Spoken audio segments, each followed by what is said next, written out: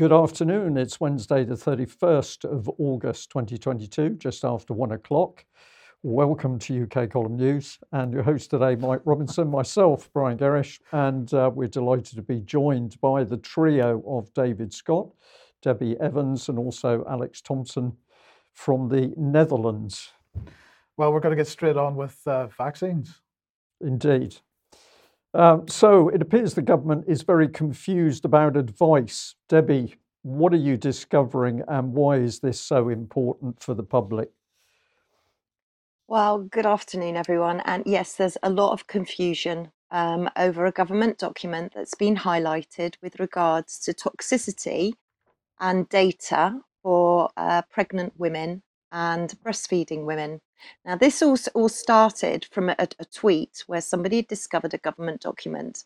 And as a result, there have been a few articles published. And I know that we're going to see one in the Euro that explains that really what happened here was that a post which gathered over 250 retweets and hundreds of comments appears to show advice regarding the COVID vaccine for pregnant and breastfeeding women that contradicts the guidance from the UK government during the pandemic. In the post, Twitter account @LawOrFiction wrote, "Since the start, government has promised the jabs are safe for pregnant and breastfeeding women. There was no data then, and suddenly they now say lack of data means it cannot be declared safe."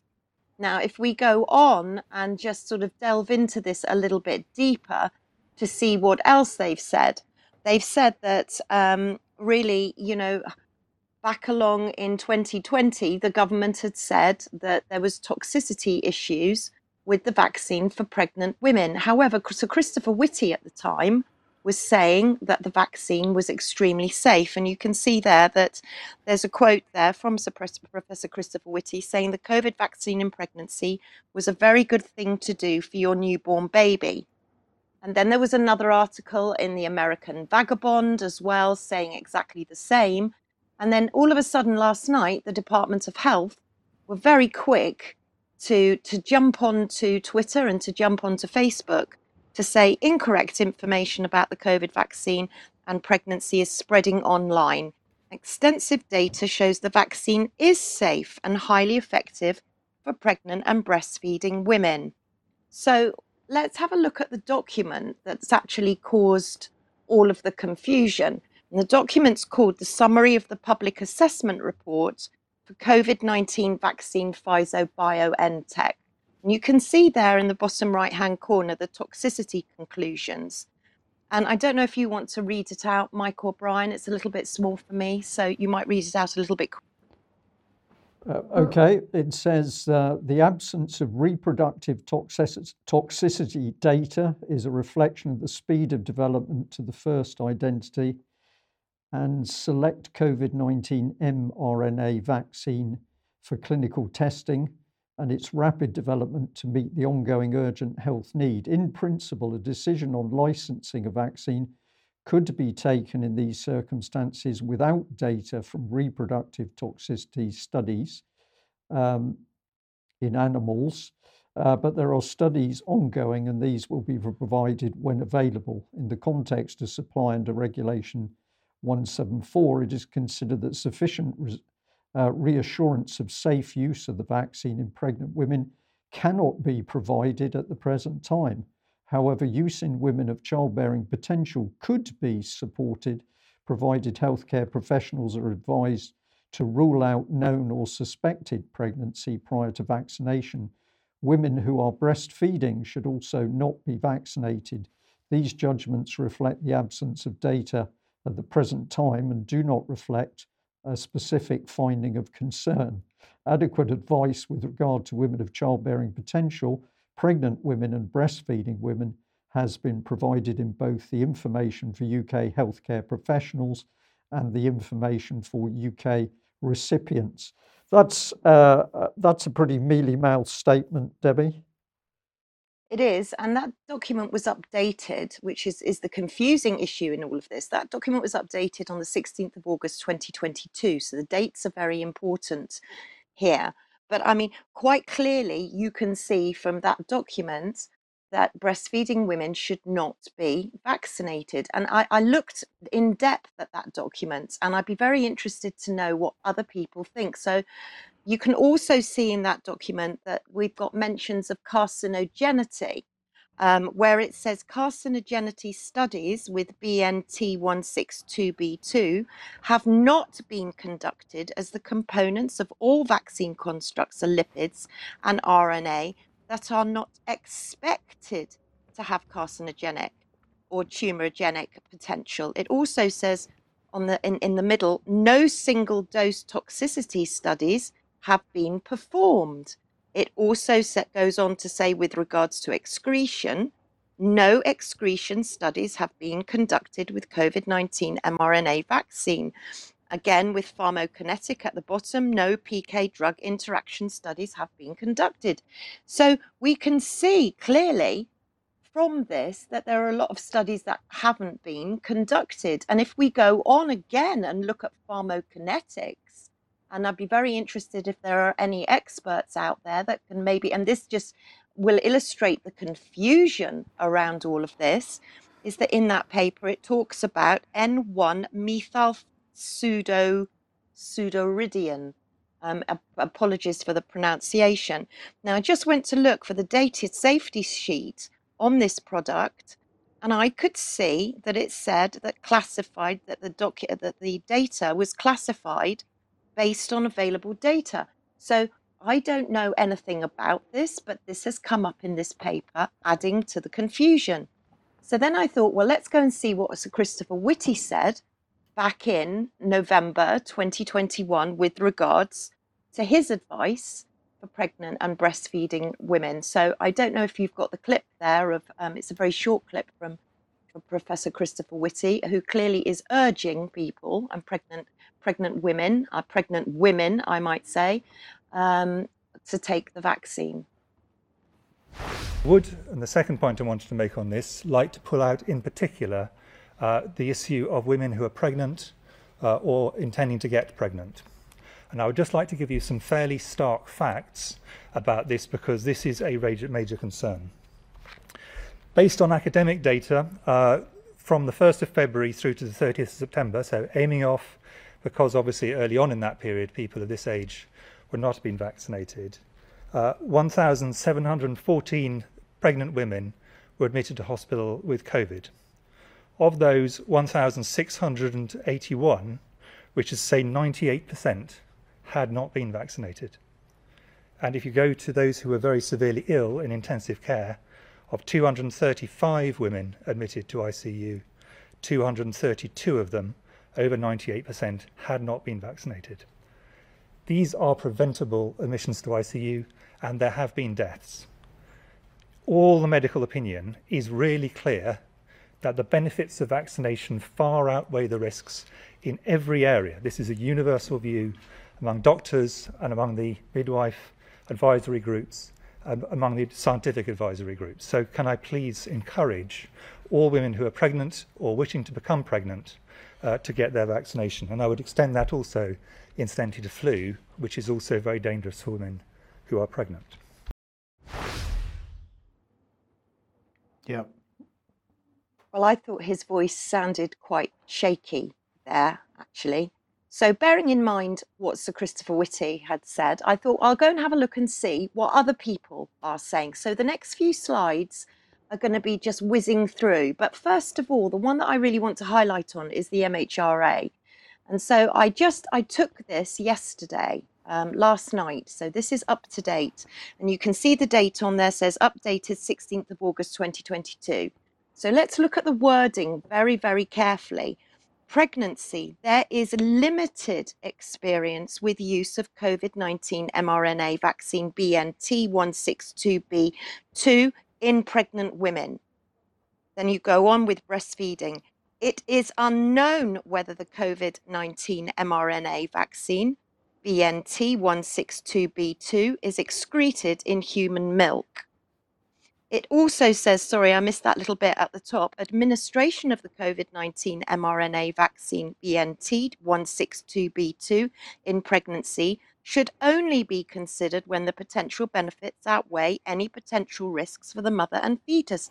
So clearly, the MHRA are not saying definitively one way or the other. Actually, if anything, they're sitting on the fence. So then I thought, okay, well, that's what the MHRA are saying. Let's go and see what Scotland are saying.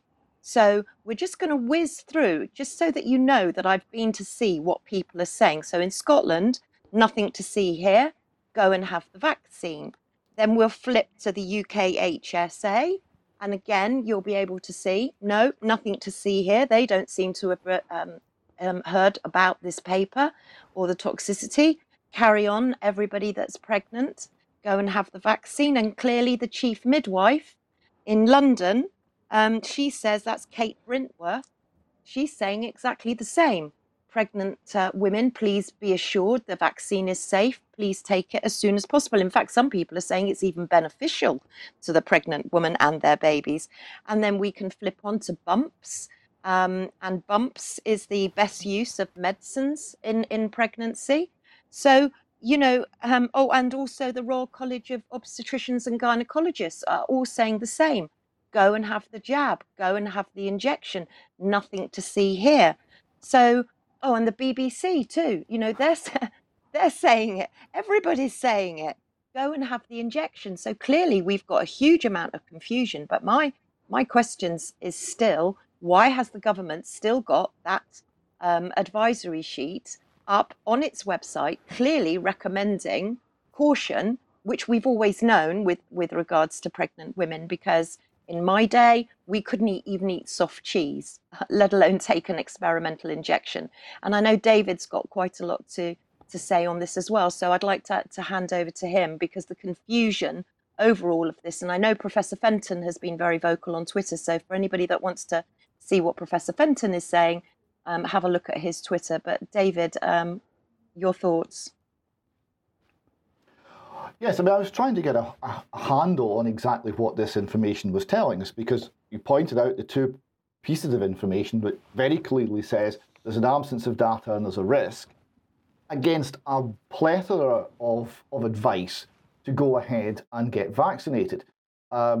Just to give one example of the advice to go ahead, a quote here from Dr. June Rain, Chief Executive of the MHRA, quote, "We want to reassure all pregnant women that COVID-19 vaccines are safe and effective for them to use at all stages of pregnancy. Our rigorous safety monitoring of these vaccines in pregnancy shows that vaccines are safe and there's no increase of pregnancy complications, miscarriage or stillbirth.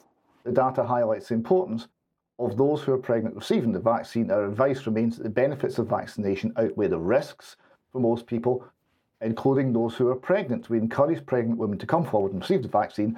Please speak to your doctor and midwife if you have any questions." So again, very clear advice from Dr. June, right? But this is MHRA talking about risk assessment, and we've been after them for risk assessments for 15 months, and we can't get a single risk assessment out of them. They don't seem to exist, and we know there's no process for analysing the yellow card data. So I went to look for what the government line was in this. So I found on Twitter Dr. Victoria Mail of the Faculty of Medicine. She's a lecturer in reproductive immunology at Imperial College London, and she's coming out with her analysis of this, which is very much the government line. Imperial College, it's what you would expect. These are the experts that the government are referring to. And she says, well, the data's old data. So it goes, but although it's been refreshed in the last few days and not changed, it originally came in December 2020. So it's old data, and it's been substituted, it's been replaced by independent studies by other people, not by Pfizer. Pfizer haven't got anything further to say on this. Pfizer haven't got any more data. That's why this still shows there's no toxicology information that shouldn't be used on pregnant women, because Pfizer have nothing to say otherwise. But independent studies have. This raises certain questions. I'll come to those in just a minute.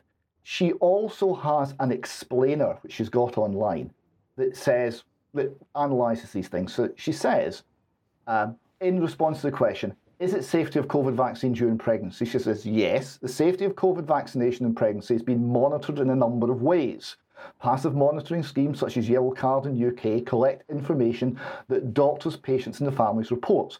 Neither of these schemes has detected adverse events occurring more often following COVID vaccination than they normally do in pregnancy. In the UK, on the 16th of August 21, at which point 55,000 pregnant people had been vaccinated, the MHRA released a statement saying there is no pattern from the reports to suggest that any of the COVID-19 vaccinations used in the UK or any reactions to these vaccinations increase the risk of miscarriage or stillbirth. So they're saying 55,000, and essentially they're looking at the yellow card system as proof. Now, this brings up several questions that are not answered. Firstly, the yellow card system currently has 818 doctors, families, and women who have reported what they perceive as an adverse reaction of miscarriage following the vaccination. Now, I would have thought in any other case that would have been a huge red flag, but 818, they're saying, no, there's been so many women vaccinated that's normal. But it's not clear whether they're factoring in the underreporting in the yellow card system. They used to say 10%, if you're lucky, of very serious reactions, maybe only 1 or 2% of less serious reactions. So how many actual miscarriages does 818 reports represent? Is it 8,000? Is it more? We don't know, and they're not analysing it. Secondly, they're not analysing when the vaccination was administered. Was it in the first trimester or was it later in pregnancy? Because that hugely skews the data, because almost all miscarriages are in the first 3 months. All of this brings me to the questions. Clearly, there's been a change in the government advice. We don't know when. It would be good to know when. When that change was made, what data was it based on? We don't know that either. And was that data substantial? Did it include risk assessment or did it not?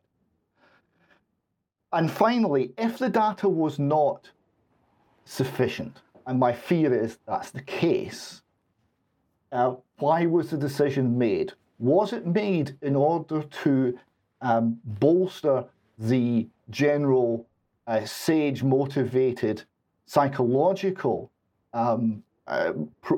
manipulation of the population as a whole to get vaccinated? Did they take the decision to say to all women under 40, there's a risk here, it's unacceptable if you're pregnant or might get pregnant, don't take the vaccine? That they took the view that that would undermine the entire vaccination program and undermine the messaging, and therefore they took the decision? Or did they take the decision based on objective, rigorously analysed data with a quantitative risk assessment? I think we need to know which it is. Yes, indeed. Yeah. All right. Well, I'll just say one of the comments in our chat box as Debbie and David were covering that was insanity. And I think that's an appropriate comment, but it's malicious because at the end of the day, women are being harmed, children are being harmed. So we need some answers from the MHRA and the Commission on Human Medicines. Yes, well, we got a bit of a preview of this, but Debbie, one final graphic here, our sincere condolences. Yeah, I just wanted to highlight this because there are an awful lot of families out there that death's not yet explained. They don't know why their loved one died. And this was sent to me in memorial to Simon, and I thought I would just pop that up, and our condolences to him and the thousands of others, including children. And also just to highlight the candlelit vigil to be held in Manchester. Sorry, it's a little bit small, so could you just clarify the date for me, Mike or Brian? So it's St. Peter's Square, that's M2 5DB, Thursday the 8th of September from 4 till 7 p.m. Yeah. Okay. Well, look, let's move on. And sticking with mortality, the latest all-cause mortality statistics are out from the Office for National Statistics. They were tweeting about this morning. And if we look at the far right-hand side of this graph, which runs from January 2020 to up to the 19th of August 2022, we see another week of excess mortality and another week of silence more or less from the mainstream media, but certainly from politicians. So 10,982 deaths registered in England and Wales in the week ending 19th of August 2022. That's an increase compared to the previous week, which was 10,355. And there were 18.6%, sorry, that was 18.6% above the 5-year average, so 1,719 excess deaths. And of those, only 551 mentioned COVID-19 on the death certificate, and a smaller proportion of those again where the death certificate claimed that COVID-19 was the underlying cause. That's just for England and Wales. If we take the UK as a whole, it was 66 deaths, which was 17.8% above the 5-year average. So the other regions of the UK doing a little bit better. But nonetheless, we continue to see the most excess deaths taking place in private homes as people continue to be sent home or refuse to go to hospital. And as I say, complete silence on the causes of this. So that's the situation continues to deteriorate, and virtually nothing from a politician or a media outlet on it. Or appropriate civil servant either, particularly the NHS might. Yeah, so let's move on to economic news. And well, inflation, if you remember last week, Citibank was suggesting was going to head up towards 18.6%. Goldman Sachs in the last day or so have said, in fact, their assessment is going to go up to 22%, mostly driven by energy costs, of course. Well, oil rises on concern. Oil prices are rising on concerns about higher demand and supply shortfall, that continues to say. Now, what fascinates me about what's going on at the moment is that this is effectively a continuation of the effects of it, at least, are a continuation of the types of effects of lockdown policy on the economy. So we're seeing more and more commentary like this in the mainstream press. This is Sky News tweeting out pubs and breweries are seeing spiraling costs that are wiping out profits. It questions why on earth they would bother to open their doors going forward. Well, in fact, many are considering not, or perhaps pubs less likely, but restaurants certainly intending to shut down over the winter. And we've got another tweet here from Good Morning Britain.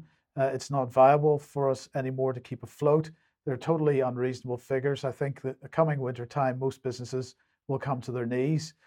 So I already know of a couple of restaurants that are intending to close over the winter because of the cost of staying open in terms of energy and the fact that they don't get the same footfall in the winter as they do in the summer. So I was just wanted to add there, Mike, and we're also hearing the butchers are now talking about closing because they can't afford the electricity to keep their fridges and freezers going. In the meantime, the energy companies themselves, according to Bloomberg, UK sees up to £170 billion excess profits for energy firms. Estimates over the next 2 years show potential of windfall tax. Well, I'm not sure that that's going to help. But let's just very briefly have a look at what Boris had to say, because he was being interviewed by PA, and the interviewer actually put in a couple of sentences really a good description of how dire the situation is at the moment. And let's see what Boris's response to that was.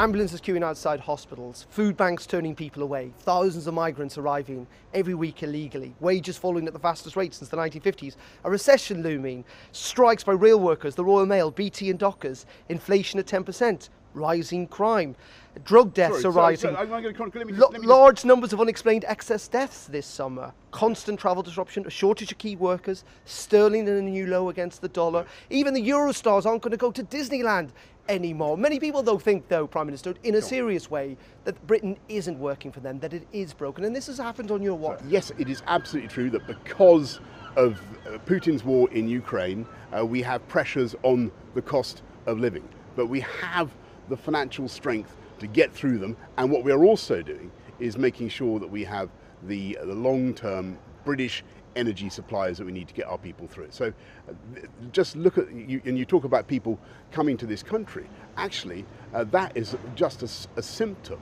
of why this country is one of the most successful on earth. Of course people want to come and live here. Of course it's a perennial difficulty to stop people coming here illegally, but we're taking powers to do that, and I'm pleased we're doing it.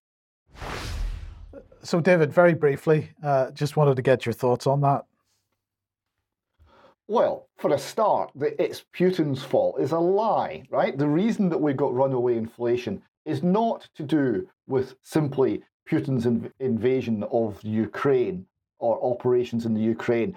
It's to do with the fact that we were printing money at an unprecedented rate as we shut the real economy down for about 18 months, completely unnecessarily, because Boris Johnson and his government lost the nerve and started to allow Chris Whitty and co to run the country, and it was a disaster. And modelling from Imperial College to run the country. That's what's generated the inflation, not anything else. And if we're talking about energy policy, we've been, Nicola Sturgeon's been posing outside power stations being detonated and flattened by explosive, smiling all over her face because, hey, coal's history. We have destroyed our energy independence, and who's sorry now? We are. This is all government policy. I do wish somebody, somewhere, sometime would actually take responsibility. Yes, well, let's just have a very brief look at what's going on in other parts of the world. So over in the United States, similar kind of effect going on, but this particular headline is about business rent. So record-breaking rent issues, 40% of US small businesses can't pay. And they produce a graph here. This is from Alignable. 40% of small businesses couldn't afford August rent. And the worst sector is agriculture, and the least worst sector is retail, but they're all between 40 and 50% of businesses couldn't afford their rent in August. So clearly, there's a massive economic disaster going on in the United States at the moment. Soaring electricity prices amid global energy crunch have led to 20 million American households falling behind on their utility bills. So come this winter, the prospect of them actually being able to pay is it just isn't there. Same in the UK, and Boris is busy saying, well, don't worry, we're going to maintain supplies. Well, of course, it's very easy to maintain supplies when there's no demand, and there's no demand because of the cost. Then we come to France, and this article in The Connection, Macron, France is at the end of its age of abundance. Well, let's just have a look at what this says. President Emmanuel Macron has called for unity from his government as he warns that France is the end of its age of abundance due to the crisis caused by climate change, international conflict, and continued supply chain issues. We've lived through this stoppage of supply during the COVID period, and we're reliving it now even more intensely. He said, when you look at France, Europe, and the rest of the world, democracy and human rights, the teleology, that's the doctrine or ideology of the world order over the last few years, has demolished some things we took for granted. It is also the end for those that had it of a type of indifference. War began again in Europe 6 months ago to the day. For many generations in our country, war is a reality which no longer existed. At the same time, the climate crisis and all its effects are there tangibly, and the new risks are appearing all the time, like cyber attacks. We're living through a huge shift. And I'm just going to remind everybody at this point of what Mark Carney said in 2019. We will not get to net zero in a niche. It requires a whole economy transition. And just 30 seconds, David, that whole economy transition means a shutdown. It means shutdown. It means poverty. It means you are the carbon they wish to cancel. Net zero means a move towards a more limited lifestyle that's less able to promote human thriving and is more able to promote human degradation and decline. Yes. David, I'll add to that over the last few weeks, in particular, when we've done interviews with professional people, many of them I've put it to them that if you can't understand the policies that are being put into place, enacted at the moment, try thinking that we are being attacked by our own government. The country's being destroyed from within. And I've been utterly fascinated that many of the people I've spoke to, professional, educated people, are saying, yes, this makes sense. We are being attacked and destroyed by our own government. Yes, I was interviewing an economist from the United States, Bob Murphy, yesterday. That will be on the UK column shortly. And I put this to him, and he's a very cautious guy. He's an economist. He likes to have data for everything he says. I put it to him that what we're seeing is not simply error and mistake. We're seeing a maliciousness in government policy and an underlying philosophy that means that is very much intentional. And he agreed. He said, yes, it's not difficult to go to the higher echelons of the UN and others and find quotes from leading people who are basically saying, yes, we need to drastically reduce world population and we need to drastically change the entirety of Western society and civilization. They're on the record. These goals and ambitions are not hidden, and they are to destroy. Okay, well, let's welcome Alex onto the program then. And well, in your Eastern approaches, guys, Alex, let's have a look at the economic situation towards the east. So Germany and Poland. We will, Mike, but before we leave France behind, on this point of not being able to pay the fuel bills, the mayor of the town of Montarter in the Département de l'Oise, north of Paris, has announced that he's simply not going to pay the fourfold gas bill increase for his town council. However, he is a communist, so that won't be replicated everywhere. He is perhaps an example of these refractory Gauls whom Macron famously deplored. And as with that mention of insouciance just there in the quotation, let's not skirt by this. Macron is using these core words of French self-identity, refractory and insouciant, and even teleology, which really means the purpose of life, a big issue in French politics. What is the good life? He's saying that's all gone by the board now. In another quotation of his once, he said he's met people who are des nuls, they're nobodies. That was a big shock around the time he was first elected. So even France is showing what the game is. But we're going to go a little further east to Germany and Poland. Zero Hedge here, which is always excellent on such matters, has picked up a Reuters report, and Poland and Germany are both on this slide. That is no mistake. It is because Tyler Durden, the key writer for Zero Hedge, I think the founder, has spotted this as one single trend. The graph on screen indexes at 100 the most frequent mentions that there have ever been for the search term Brennholz or firewood in German searches, according to Google Trends. So you've guessed it, the most popular time in history for Germans to have searched for firewood is right now, and it's more than twice as much as during the 2007-2008 winter crash. But Poland was mentioned, so we'll see that in a moment. But on to a summer piece, because if you tap that again, you will see that this is a July special. Zero Hedge is good at subscribing to the financial and financial press information and giving us the juice. So this piece from mid-July notes that a Deutsche Bank briefing for its paying people who want to be in the know had already foreseen that, quote, wood will be used for heating purposes where possible in the third and most negative of the three scenarios it was forecasting for what the Germans were going to do this winter. So that's Europe's and allegedly one of the world's economic powerhouses expecting that the plebs would be heating themselves with firewood. One country to the east, Poland, a very sophisticated economy and society, but nevertheless one which continues to rely on coal in the rural areas and among the poorer people. There's at least 10% of the Polish population that depend on coal as their main heating source for the winter.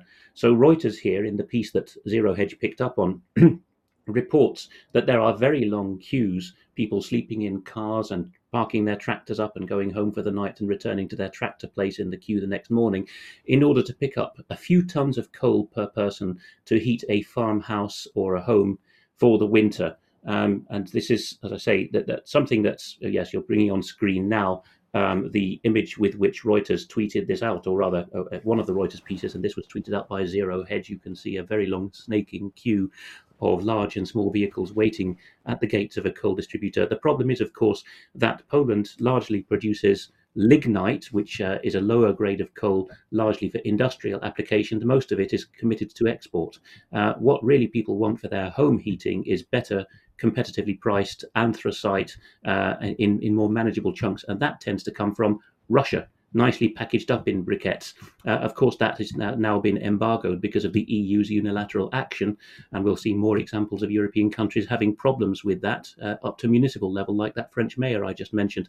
So here are some images from the Reuters report. So here is a pensioner waiting with his small hatchback to get one winter's worth of coal for perhaps just himself and his wife if he's retired, or perhaps anyone else who lives with him. Then we have a gentleman who's been in his tractor there. He goes home every night and comes back to the tractor the next morning to not lose his place in the queue. The next one after that shows truckers waiting to load up a whole truckload of this coal from the Polish production. Of course, the Poles have said that they would have enough to meet domestic requirements, although it's not the ideal kind, but that's proving not to be the case. And I think the last one in that section there, last image, if you tap that again. No, that's it. The next, okay, we're heading off to retirement age. Yes, we are. So let's bring that on. That's Germany in the midst of all this is deciding that the thing to do, according to Deutsche Welle, the publicly funded foreign broadcasting in English and other languages, the equivalent of BBC World Service, is saying the thing to do is to hike the retirement age to 70, which to my knowledge no other European country has gone as far as. But of course, if you are the likes of a coal miner, not that there's many of them in Germany anymore, or any manual worker, you're pushing it to get past 55. So the assumption underlying that, of course, is that everyone is office workers. So quite a lot going on. Here is a silent video put out with sound, of course, as well, by Reuters, showing the extent of these queues in Poland. We won't play the whole thing out, but a bit of it, so people get a bit of an atmosphere of what's going on.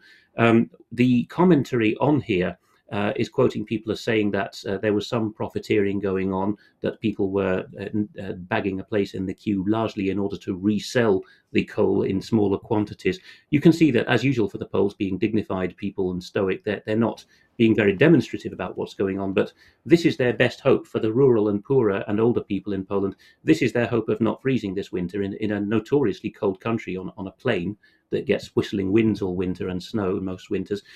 This is their best hope of not having to fork out hand over fist for gas, even if they do have a natural gas connection. You can see the communist era infrastructure there straining to cope with all this, because the Eastern Bloc, of course, was intended as a whole, and Polish and East German lignite was meant to go all around the former Soviet bloc. And largely be used for industrial purposes. So Politico, based in Brussels, in the midst of this, has got something pretty dramatic. The governor of the central bank, not all central bank governors think alike, here's the proof, Mr. Glapiński, who is a close ally of the Kaczynski brothers, of course, one of whom died in the Smolensk plane crash in 2010, has come out with this. German territorial designs. Of course, his wing of Polish politics is utterly and resolutely opposed to Donald Tusk and accuses him of being Brussels' man to Germanize Europe. He talks about a German Reich wanting to take over, but if we put that back, we will see the original article for those who read Polish or want to read it, run it through an online translating service in the Gazeta Polska to see that really the governor of the central bank of a fairly major European Union member state is saying, and the whole point of the interview is about the euro, that the euro is inevitably leading to this, that ultimately Poland will lose the likes of Silesia and East Prussia back to the Germans. So quite a lot going on there, which at root has this energy disturbance behind it.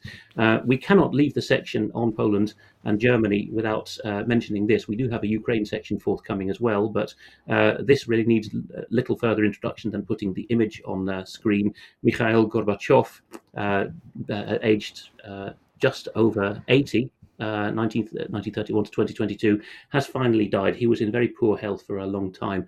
Without having a whole discussion about him, I would say that in the West, he is regarded as the savior of his country because of his perestroika and glasnost. But in Russia and satellite countries, both the committed communists and the committed nationalists curse the man and regard him as a globalist, as a traitor.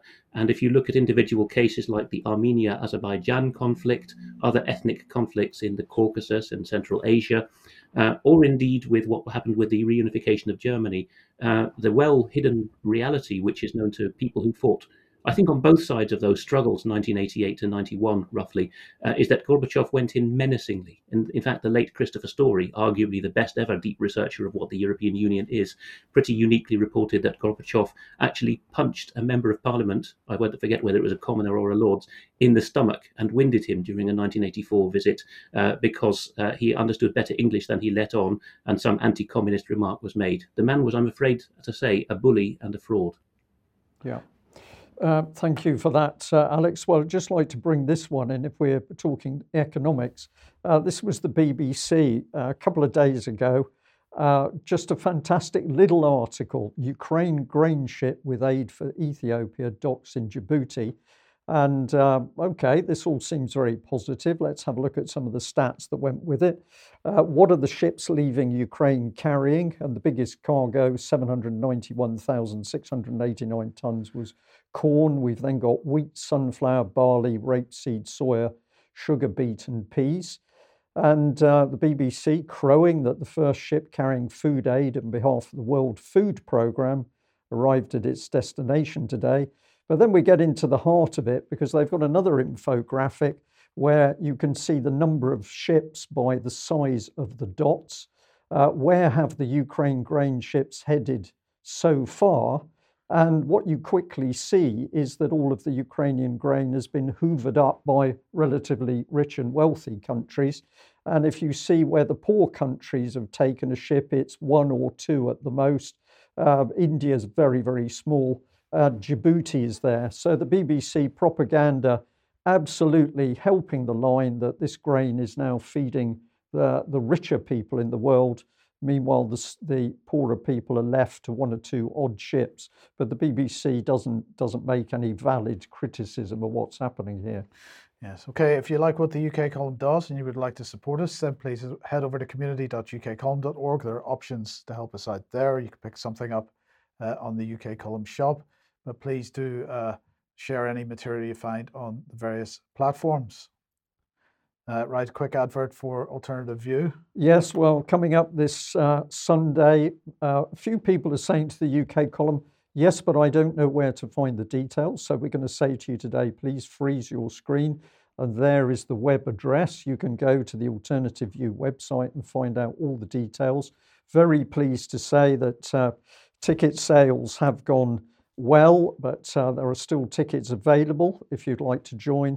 And as I've said many times before, the reason this event is so important is it will be the Kickstarter for live events, which form the whole basis for AV in years gone by. And of course, this is happening due to the support of UK Column. And Mike will be very busy in the studio helping this live this web-based broadcast to take place.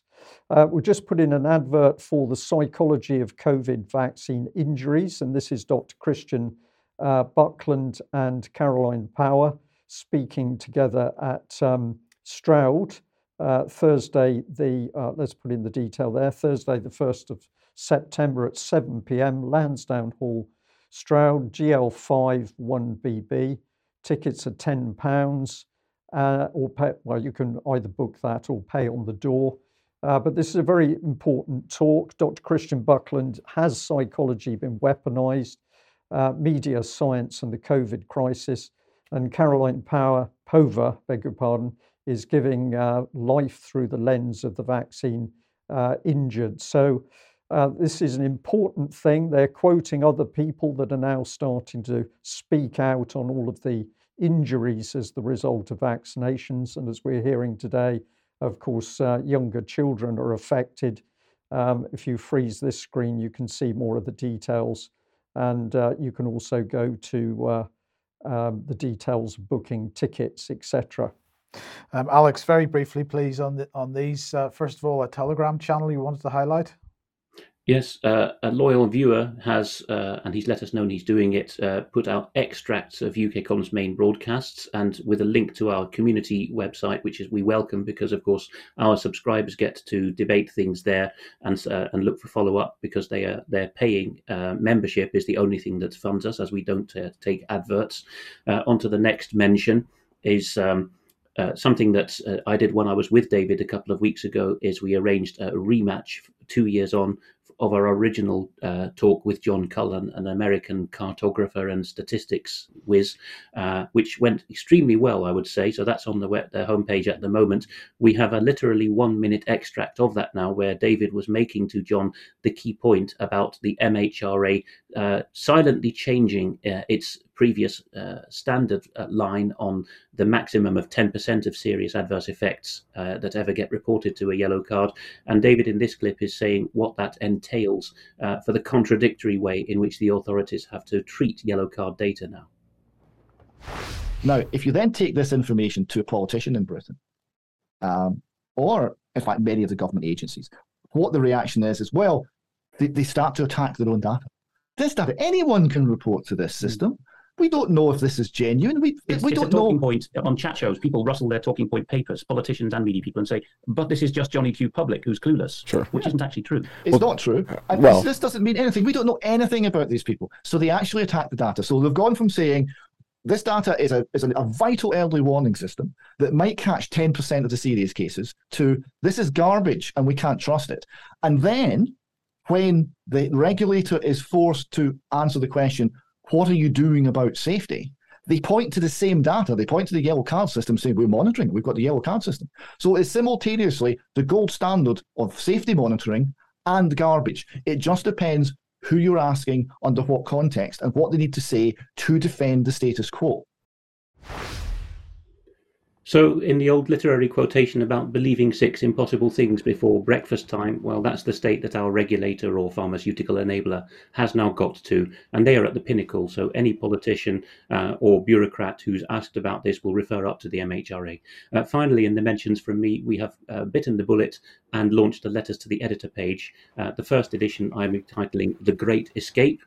There is a Hull viewer with his dear mum, and you'll see why he's put that photograph in if you read the letters. They cover 3 quite different issues, but the common theme is making a great escape. And I just say, don't imagine that from now on we're going to be publishing a great bulk of letters that are purpose written as letters to the editor. But on the other hand, if we like what people in a natural and spontaneous manner write to us, then we will consider featuring it. Straight on to the Ukraine, because time is short. A quotation on screen that has appeared in the British press referring to the former Foreign Secretary Lord Lansdowne, who was no longer Foreign Secretary during the First World War, but in 1916 he wrote in an opinion piece that the nation should sue for peace with Germany. And the quotation is, if Lord Lansdowne had been listened to, we would have had no Russian Revolution, no Stalin, no Hitler, no Mussolini, and no Second World War. Britain would have survived as a major power for many decades longer than she did. Almost all world wars end in ugly compromise. We were only able to defeat Hitler because Stalin was on our side, and Stalin, exacted a huge price, including gobbling up Poland, the country whose independence we had gone to war to save. If you're wondering who that was, Mike, if you can tap that again, we will find out who it was. That is Peter Hitchens, writing in the Daily Mail under the title, "A long war in Ukraine will bring nothing but death, poverty and ruin. It's time for peace." Hitchens has had it with being called a traitor and a Jeremiah, and he's got the historical learning to substantiate what he's saying. What else is going on in the Ukraine? Let's go on to the next slide and have a look. Sadiq Khalid is one of many who are reporting the Member of Parliament, Oleksiy Kovalyov, only 33 years old, has become the 6th politician, in fact, the 6th Member of Parliament in some countings, but certainly the 6th politician who was taken out by a hit squad. He was blasted with a pump-action shotgun alongside his wife, in other reports his girlfriend, but in any case the woman with whom he lived, and she was stabbed to death. And that was the 6th assassination of a so-called collaborator. I've gone and have a look at the Ukrainian press to see what's going on here. So here, RBK Ukraine is reporting right there in the headline that Kovalyov was a, quote, collaborationist parliamentarian, and is saying that Russia has confirmed the death because it seems to be in the part of the country he was in, Kherson, the Russians were controlling criminal investigations on the ground. Latifundist.com, which has a particular focus on agro-business, and this is, the south of the Ukraine has got these huge wheat fields, as we've just been talking about. They're going further and talking about him as a traitor, Agraria Zradnik, so a traitor farmer. It turns out that he became the deputy head of the regional administration for the portfolio of agriculture, and he may have made local enemies. He may have been on the make. He may even have had an eye to the main chance in turning to collaborating with the Russians, who now hold the territory where his parliamentary seat is situated. But being blasted away with a pump-action shotgun and his wife stabbed to death is being giggled at by the Ukrainian press as something that he had coming, and by a lot of Westerners as well. On to Jordan Schachtel, who writes in one of the best Substack blogs, The Dossier, Black Hole, as billions in American arms and aid enter Ukraine, US officials receive handwritten receipts. Tap that again and you will see the details. That it's actually been in Bloomberg, a very mainstream source. There was an article over the weekend about a torrent of cash for Ukraine arms, and they quote an inspector general at the Pentagon, Sean O'Donnell, who says that Ukrainian officials do their accounting of US equipment and aid with hand receipts. It's all paper. O'Donnell added that he doesn't think they have much fidelity as to where the arms end up. That's rather diplomatic language. Straight on to the next slide. Les Echos, the French equivalent of the Financial Times, the paper for business owners, is asking, can we lose the Ukraine war? Of course, it's, as you'd expect of such a title, it's going on about the challenges to EU unity, but they are actually flying the flag, running the flag up the flagpole, the idea that it may be time to sue for peace. Germany has the same issues. So here, the Mitteldeutsche Zeitung reports that in Dessau, one of Germany's many mid-sized cities dominated by small and medium enterprises that work hard over generations, 2,000 of the members of the local Craftsmen's Guild, which is a big deal in a German city, have demanded peace on the Dessau Market Square. I think we have lost the silent video for that, haven't we? Or we've at least got a still image here where the craftsmen are demonstrating. Mike, do we have the video for that? No, we don't. But we should just say that there were actually, it was a huge crowd. It was a huge crowd for a small city, and this, you should bear in mind that if you haven't been to Germany much, that these people have a lot of weight. They would, of course, be derided by many because they're all local men of a certain age, obviously right of centre in their convictions, not dependent on the state for their funding. Because they have their businesses. But just to read out a couple of summaries of what was said there, Karl Krökel, who is the district master craftsman, so the head of the guild basically for the self-employed specialists in Dessau, said, we are experiencing an energy policy disaster for which the government alone is responsible. Private refineries in India are buying cheap oil from Russia and supplying the world market, while a German refinery in Schwedt is on the brink of collapse. The government is burdening us with immense inflation. We were deliberately placed in an energy emergency. There is fear in this country, and that can't be right. Anyone who says that arms deliveries to Ukraine are needlessly prolonging an unwinnable war are being defamed as Putin's mates, and a respectful discourse is no longer possible. This isn't some activist saying this. This is a very staid kind of man, as you've just seen. The president of a peace bureau, Rainer Braun, spoke about living in madness, and there's an urgent need to return to negotiations. And the former state secretary from the German Federal Environment Ministry, Michael Müller, said that this war is the result of a broken promise and a winning mentality that did not negotiate on equal footing with Russia, which brings us back to the just deceased Gorbachev, who was over 90, my mistake, when he died. Here in the Netherlands, we have some knock-on effects of the coordinated sanctions. So the Dutch blogger Kevin WP has reported that the city of The Hague, not the official capital, but it is where the government and the royal family are located, has, as a city at council level, applied for a temporary exoneration of EU sanctions against Russia. Like many Dutch and European cities, it has a council level contract directly with Gazprom to supply the municipal fuel bill. And if you tap that again, you will see that the councillor, Mrs. Saskia Bruiners, who holds the City Council portfolio for international affairs and services, has for the first time now admitted in a letter to her colleagues on the City Council that they are scrabbling around to find alternative suppliers, but they won't manage to do so before the deadline of the 10th of October, which the EU has set, to pull out of all existing contracts with Gazprom. The European Commission, asked about it, had nothing to say. And as you put on screen there, if you want to read it in English what's going on, you can see that Reuters has picked up on this. So it's not just the alternative scene talking about this. Azra Dale, one of our best bloggers and members, has her own Substack where she has caught that Ukraine donors could face federal prosecution. This is as a result of what Vanessa Beeley reported about the drive to get Westerners to spend a lot of money to sponsor a rocket.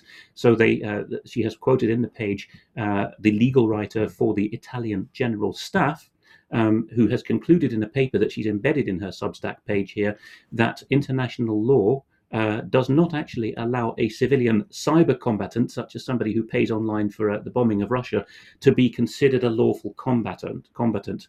So this is unfair in equality or equity or ethics. Even people who call themselves the Ukraine IT Army are warning these Western armchair generals that if they get involved, they could actually legitimately be taken out. There's a disparity of arms there. That's the ethical issue, and that's on screen at the moment about the use of kinetic force, which people can freeze. But you are actually opening yourself up under international law, the Tallinn Protocol, the Geneva Convention, and the whole lot, to being subject to a targeted assassination for funding such things as a rocket on the Russians. Okay. This one is actually Alex's. Yes. Alex. This ties up with that. Reuters noted that a crowdfunding website is raising money for the Ukrainian army by selling revenge messages, which of course is Vanessa's piece, and she's noted already that Reuters picked up on it after she did. This was retweeted by Ben Pyle, who's quite big on Twitter, who wrote some cynical and apt remarks about this. You too can kill some foreign child.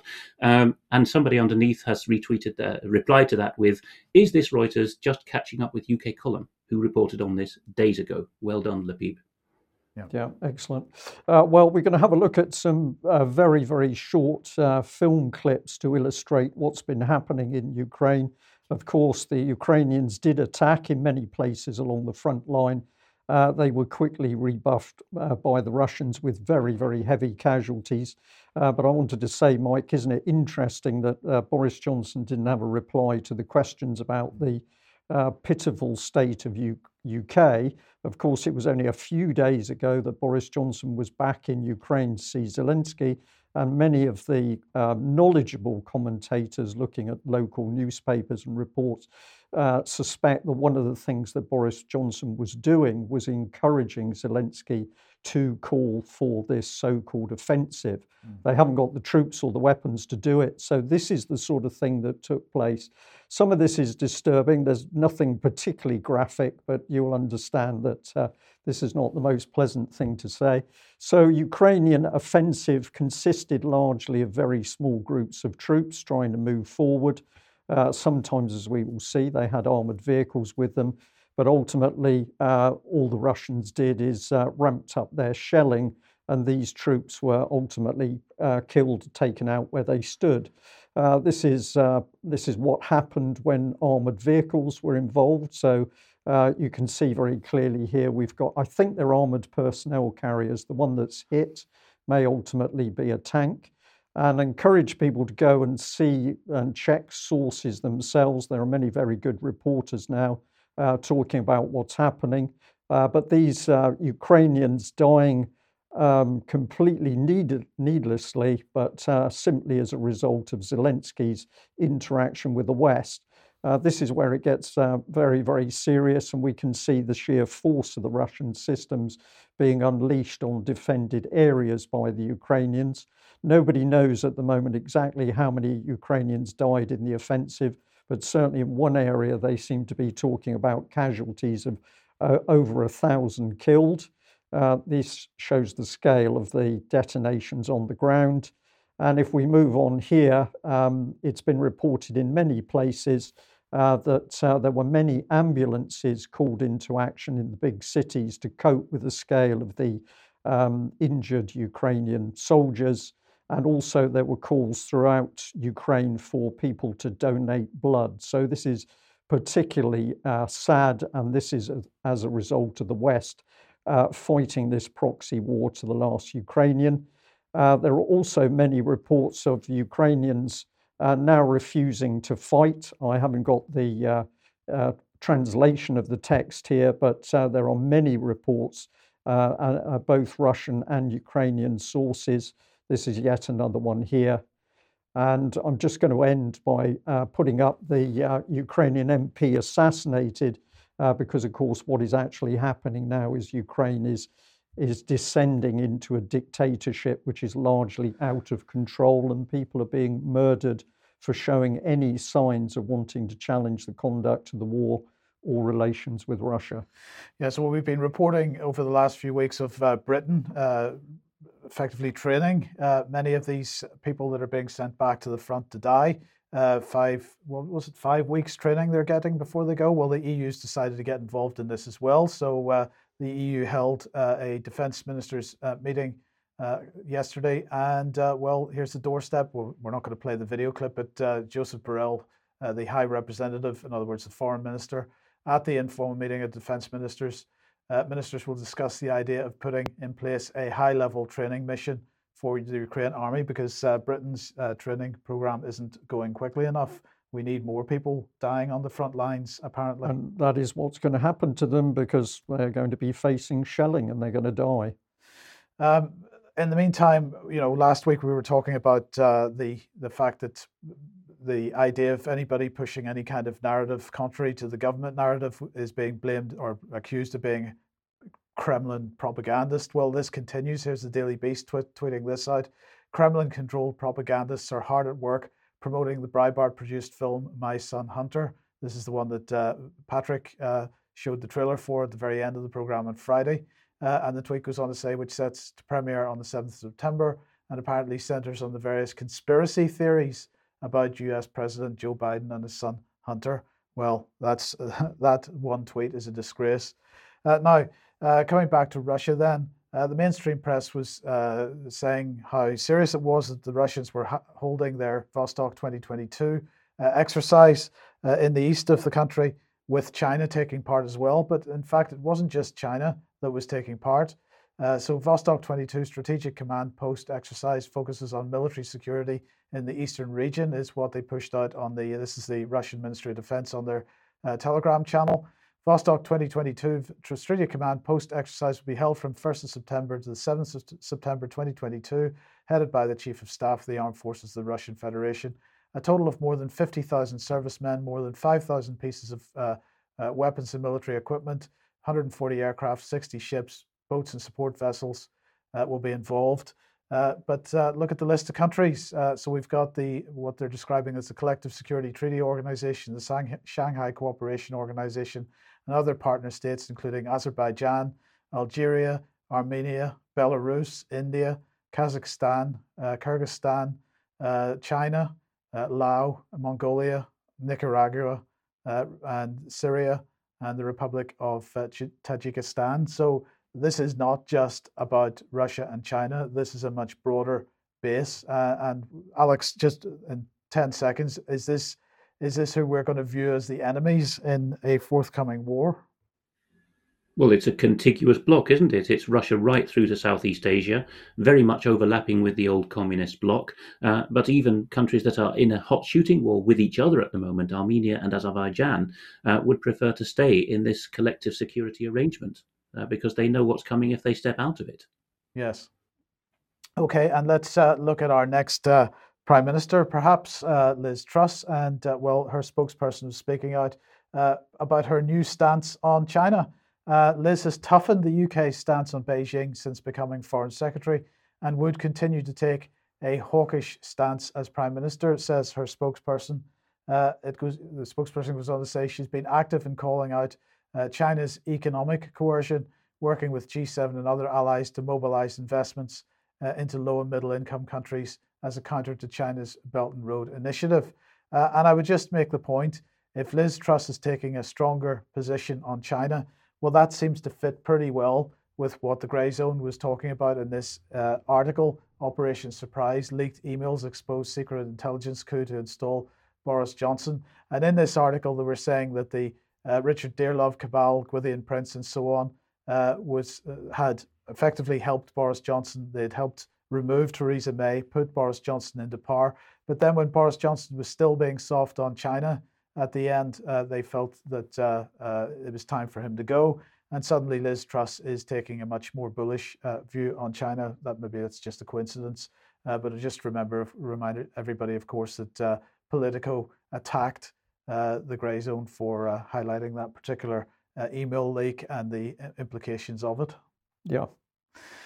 So, Alex, let's come on to this then. And this is a Pentagon statement, apparently. Russian military unlikely to succeed in recruitment. According to The Hill, reporting from Washington, the Pentagon is sneering at this possible increase in the size of the Russian armed forces, up to 130,000, if I remember correctly. And a senior officer was quoted anonymously as saying to The Hill, many of these new recruits have been observed as older, unfit, and ill-trained.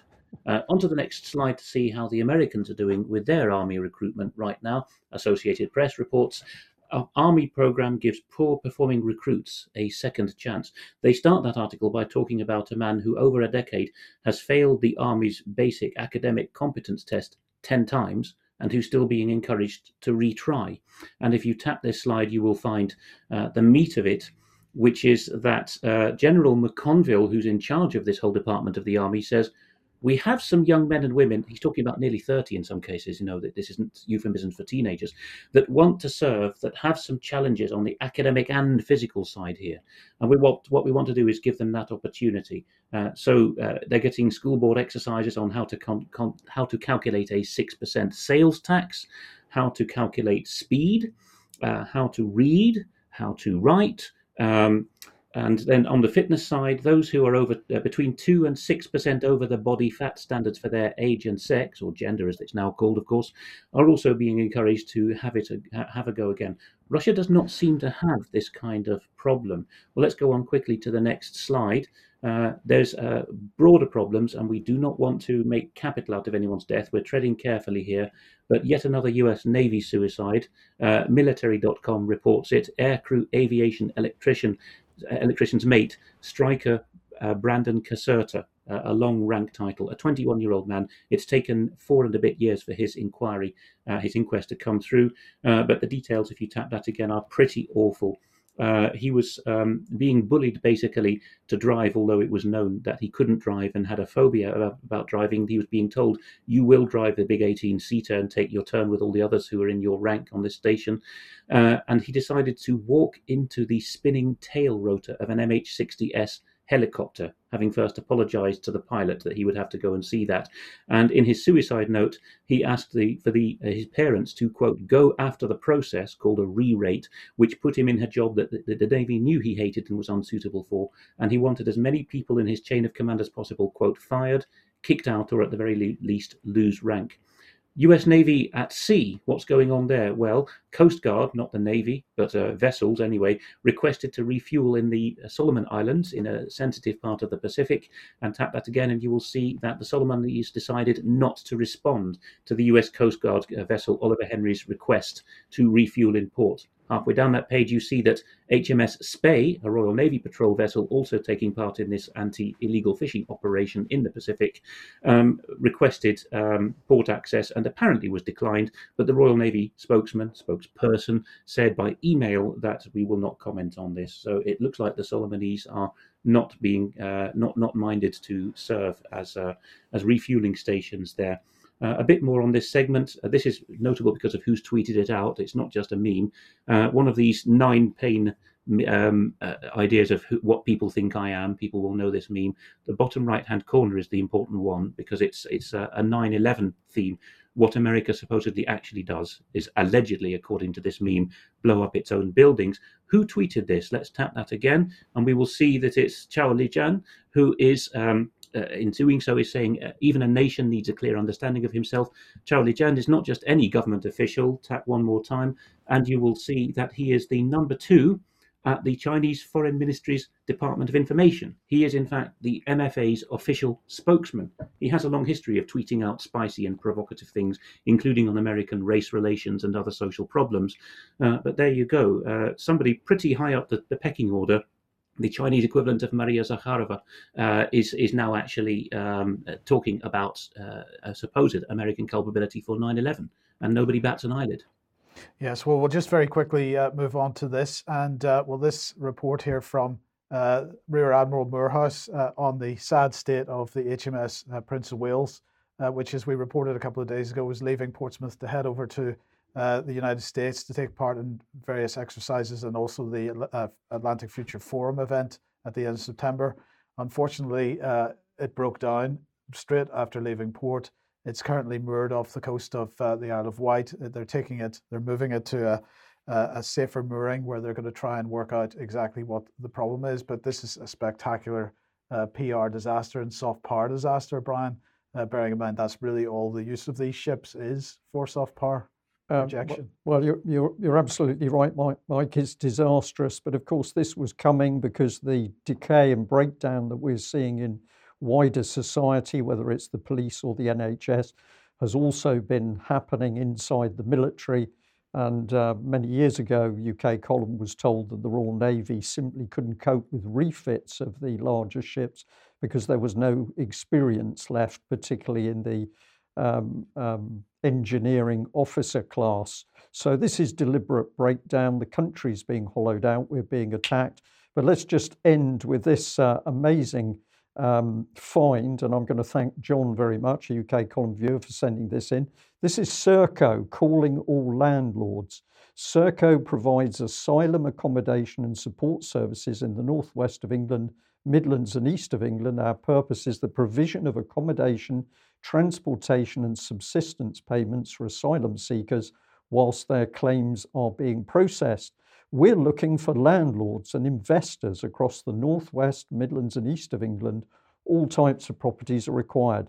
So asylum seekers for profit. This is using the suffering of immigration and asylum seekers so that the biggest company you've never heard of, Serco, there's a really excellent YouTube video about Serco under that title, the biggest company you've never heard of, can make profits.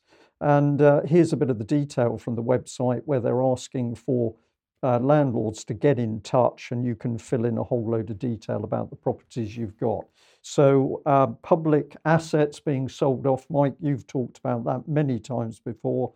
And now we've got these private companies simply coming in to break down the nature of the UK as a nation state, all for profit, of course. Yes. So we leave it there. I think we should leave it there. We probably should choose a meme. So should we do that for you, Alex?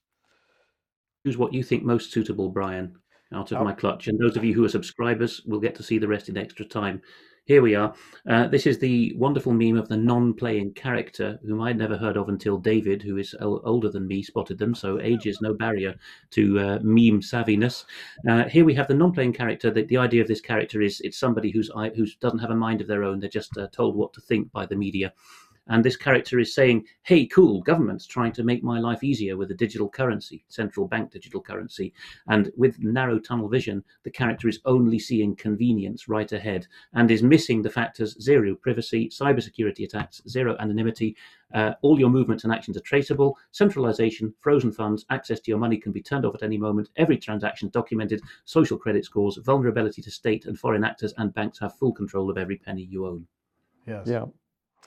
Alex, David, Debbie, thank you very much for joining us. We really had too much to cover today because, of course, the news around us is becoming more incredible by the day, but we'll do our best to cover the key aspects. And I'm just going to say once again to viewers and listeners, have a think about the concept that if you cannot understand policies being put into place by the government, when you see the damage and the collapse and the suffering, simply ask yourself, could it be that the UK government is now essentially a foreign power attacking its own public? Many people think that this twist starts to answer some key questions, but I'll leave you to think about that. Back in a few minutes for some extra. We will. Thanks for joining us. Bye-bye. Bye-bye.